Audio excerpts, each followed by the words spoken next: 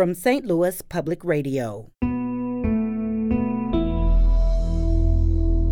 This is St. Louis on the Air. This is about instilling the appreciation for what's being done. One of the reasons of being in existence on this planet is to understand beauty, greatness, and creativity. And imagination is, to me, what every child needs more than anything.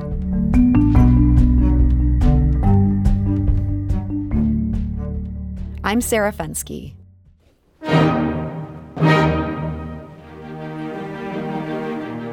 Music, writes Leonard Slatkin, is an art that relies on a middleman. In a museum, he writes, there is a direct connection between the artist and the person looking at the painting or sculpture. The performing arts, on the other hand, place the interpreters somewhere between the creator and the listener or viewer. In essence, Leonard Slatkin is saying, we do not listen directly to Beethoven. Instead, our experience of his Ninth Symphony is channeled through the orchestra playing and the conductor leading it.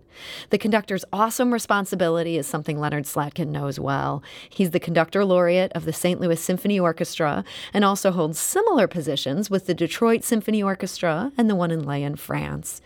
And while Leonard Slatkin is partially retired, he's still deeply engaged in the business of classical music. It's the focus of his new book, Classical Crossroads, The Path Forward for Music in the 21st Century. And he joins us today to discuss it. Leonard Slatkin, welcome. Nice to see you again. So I love this image of you're standing between me and Beethoven. Does the responsibility to do well by him weigh on you? Oh, of course. We can't know what Beethoven really wanted as much as some people try to pretend they can. But the point is, we don't play music by candlelight anymore. We don't arrive at the concerts in a horse-drawn carriage. And our perceptions of any art form today are influenced by all the people we've seen and heard over all these years.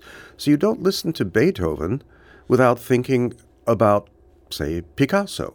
It does have a direct influence. Or, making it a little further, possibly the popular culture of our time tells us something about Beethoven's interest in his own popular culture using folk music and the popular songs of the day. No, we are very much of this idea that we have to help to make relevant, to use the operative word, this music for the time in which we live. And so that all makes so much sense when you're saying it, and yet I get the sense in your book that there are some different schools of thought on this. There are some different schools of conducting. There are. It's very different now in virtually every respect of the so-called classical music industry than it was when I started here more than 50 years ago. Everything about this profession has changed. The way we listen to music has changed. The way we play music has changed. The way we teach music has changed, or in many cases, the way we don't teach music. So that was the impetus for writing this book. The first two were more memoir, autobiography, a little idea about what it was like to be a conductor, things like that. This one, I thought, I need to write one that reflects all the years, especially when I was a music director, almost 45 years. I'm not really even semi-retired. All I did was step away from running orchestras. Mm-hmm.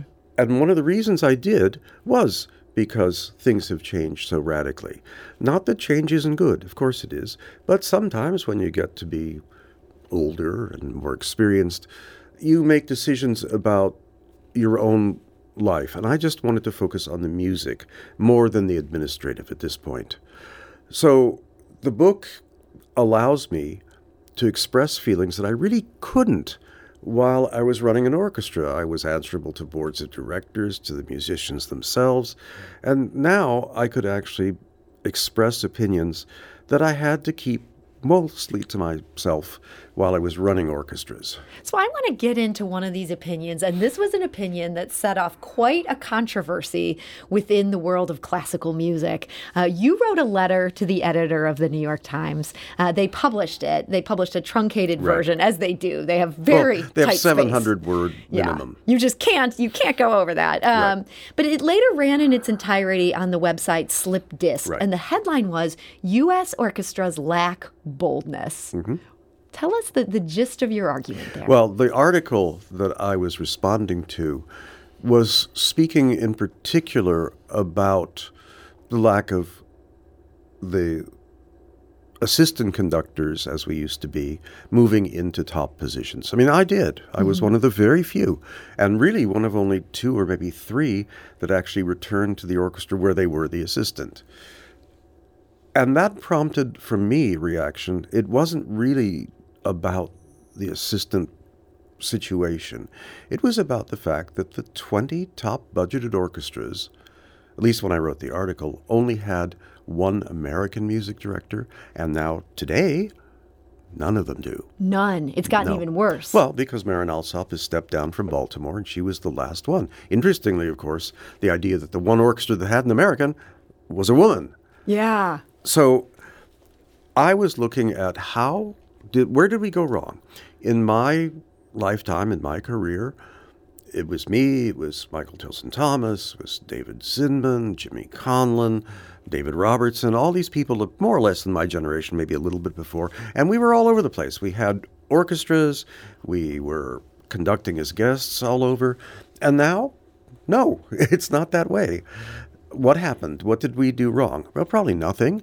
And each orchestra has to make a decision based on what they feel are the community's needs and the orchestra's needs musically. But I think we maybe are going down a path that's difficult because our orchestras are going to be facing, especially because of all the things that have happened in the last 2 years between Black Lives Matter, diversity impetus going on, the pandemic, all kinds of things have put us in a position where we haven't been able to audition people for our orchestras, creating more and more vacancies. Mm-hmm.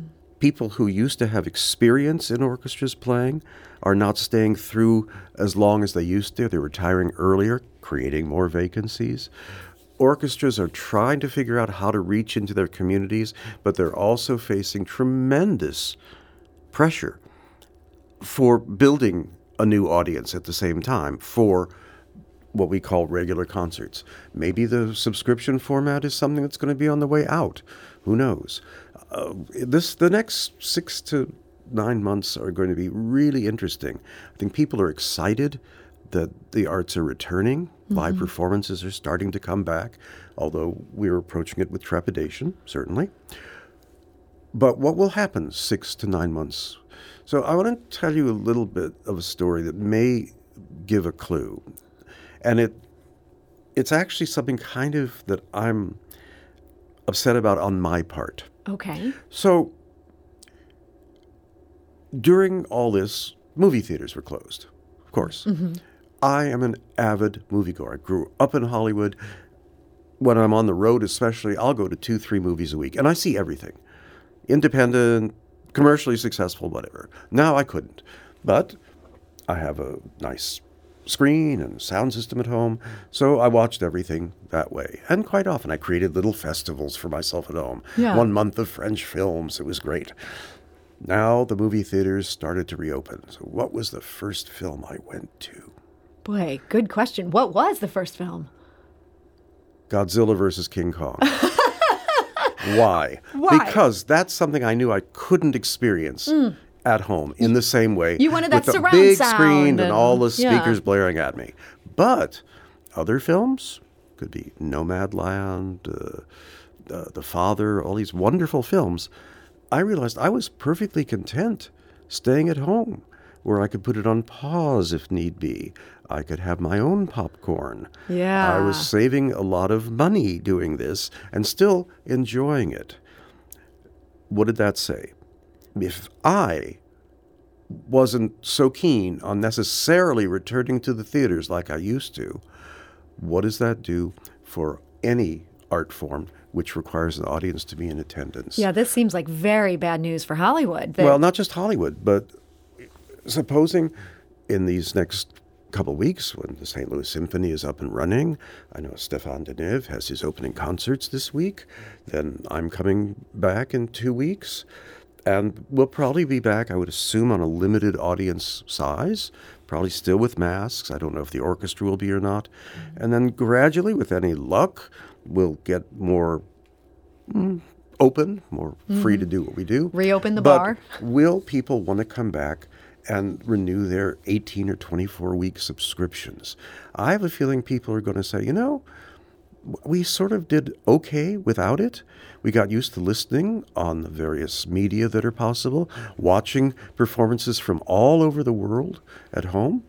Maybe we don't need to go as often as we did. So I think this is a real time to say, okay, how are we going to grab those audiences? How are we going to bring them into what we do? So live performance remains important. And one way I think that it happens, especially in a community like this, is, as with others, reaching out, moving away from Powell Hall, doing more things out in the community, reaching audiences where they live. I think that's going to be a key element for moving forward for orchestras of the size of the St. Louis Symphony. And is there some pushback on that? Maybe people who think this makes things so complicated, or we've always done things this way. Well, that's the problem. We've always done things this way. We can't anymore. Mm-hmm. We have to do things differently. Even here with this radio station, with the whole idea that radio still exists. You remember 10, 12 years ago, people said radio is dead. Well, guess what? It's thriving more than ever. But why? Because the reach of radio via the internet, streaming services, all these things changed the way we perceived what we called radio. So concert going to museums, going to movies, going to plays, ballet, opera, we have to rethink, and I don't like anything, but perhaps create new ways, new paths to move ourselves forward. We can do it in a lot of different ways, but that will be for each individual city, each arts institution to figure out for themselves. But it's something that people can't afford not to think about. That's exactly right. And we have to also take into account the economic impact that all this has had. Many people have suffered to the point where they cannot afford to go out as they used to. Mm-hmm. And that will have a big impact as well. Yeah, I mean, hearing you talk about this, it feels kind of pessimistic, frankly. Yeah, I sometimes say I'm cautiously pessimistic. And yet in your book, you have this sort of diary of the pandemic that you include in this, and you sort of end here with some cautious optimism. I want to play a piece of music here because you bring up, we're talking about music, we should hear some music. Mm-hmm. You bring up Copland's Appalachian Spring as this note of cautious optimism that we need for what we're living through today. You mentioned in particular the end of the piece. So let's listen to just a little bit of the coda from Appalachian Spring.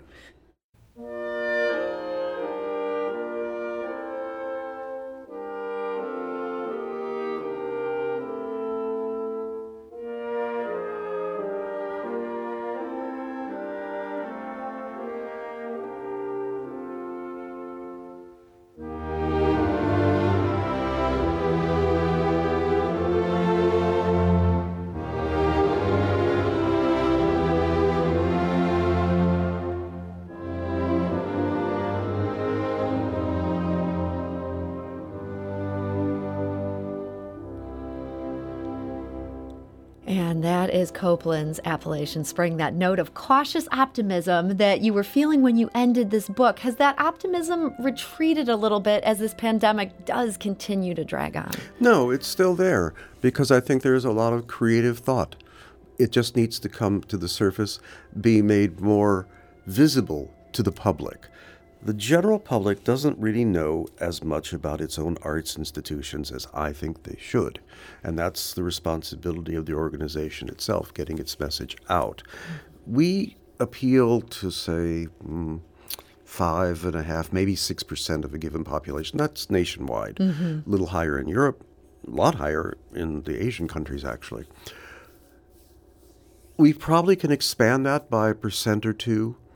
But it's all going to come down to one thing. education. What I think needs to happen as soon as possible, because we know the government is not going to give money, either federal, state, or local. It's not going to happen for the arts. When I first got to Detroit, I met with the head of the school education board, and he bragged that 30% of Detroit students in public schools had music education, and I shot right back. 70% don't. Yeah, that's a terrible number. So I think one of the things I talk about in the book is a different way to think about arts and incorporate them into the history curriculum.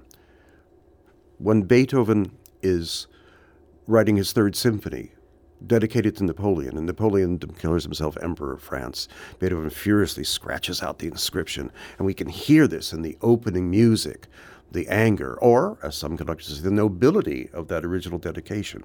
So imagine with every great historical event, we attach some music. We look at the art that was being created at the time, the sculptures, the poetry, the literature, just a little bit of indoctrination to the history teachers to say, include this when you're speaking about these times. If we can start to reach children from almost the youngest possible age and expose them to what exists, not that they'll go into the arts, we're not looking for that, but we're saying this is a path for you.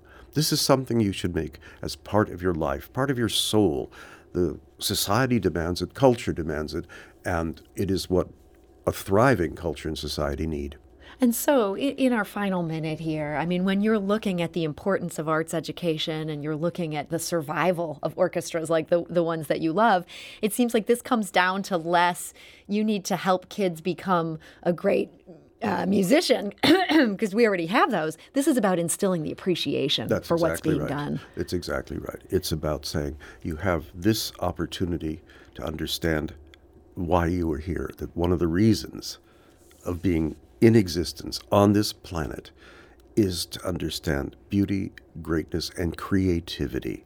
Our society has become so visual that we've forgotten, for instance, in music, that music is about listening. It's about creating the images in your head.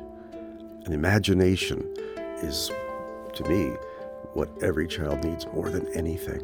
You make a great argument. I am ready to sign up for this foundation that you want to do to get these arts woven into the curriculum. Leonard Slatkin, I want to thank you so much for joining us today. Good to see you again.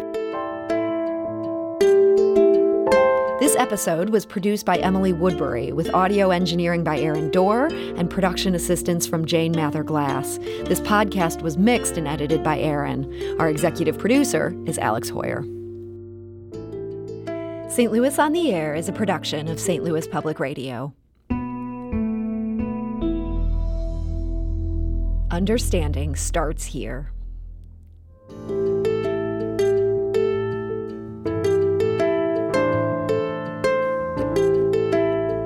Do you find yourself regularly listening to episodes of St. Louis on the Air? Suggest us to a friend you think might enjoy our conversations. And leave us a review and rating on Apple Podcasts on the App Store. It's the simplest way to help people discover our show. Thanks. St. Louis Public Radio is a member-supported service of the University of Missouri, St. Louis.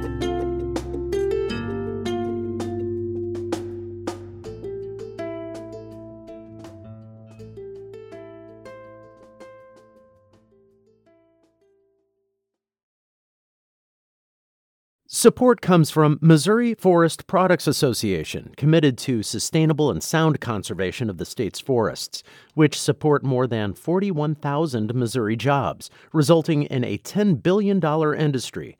ChooseWood.com.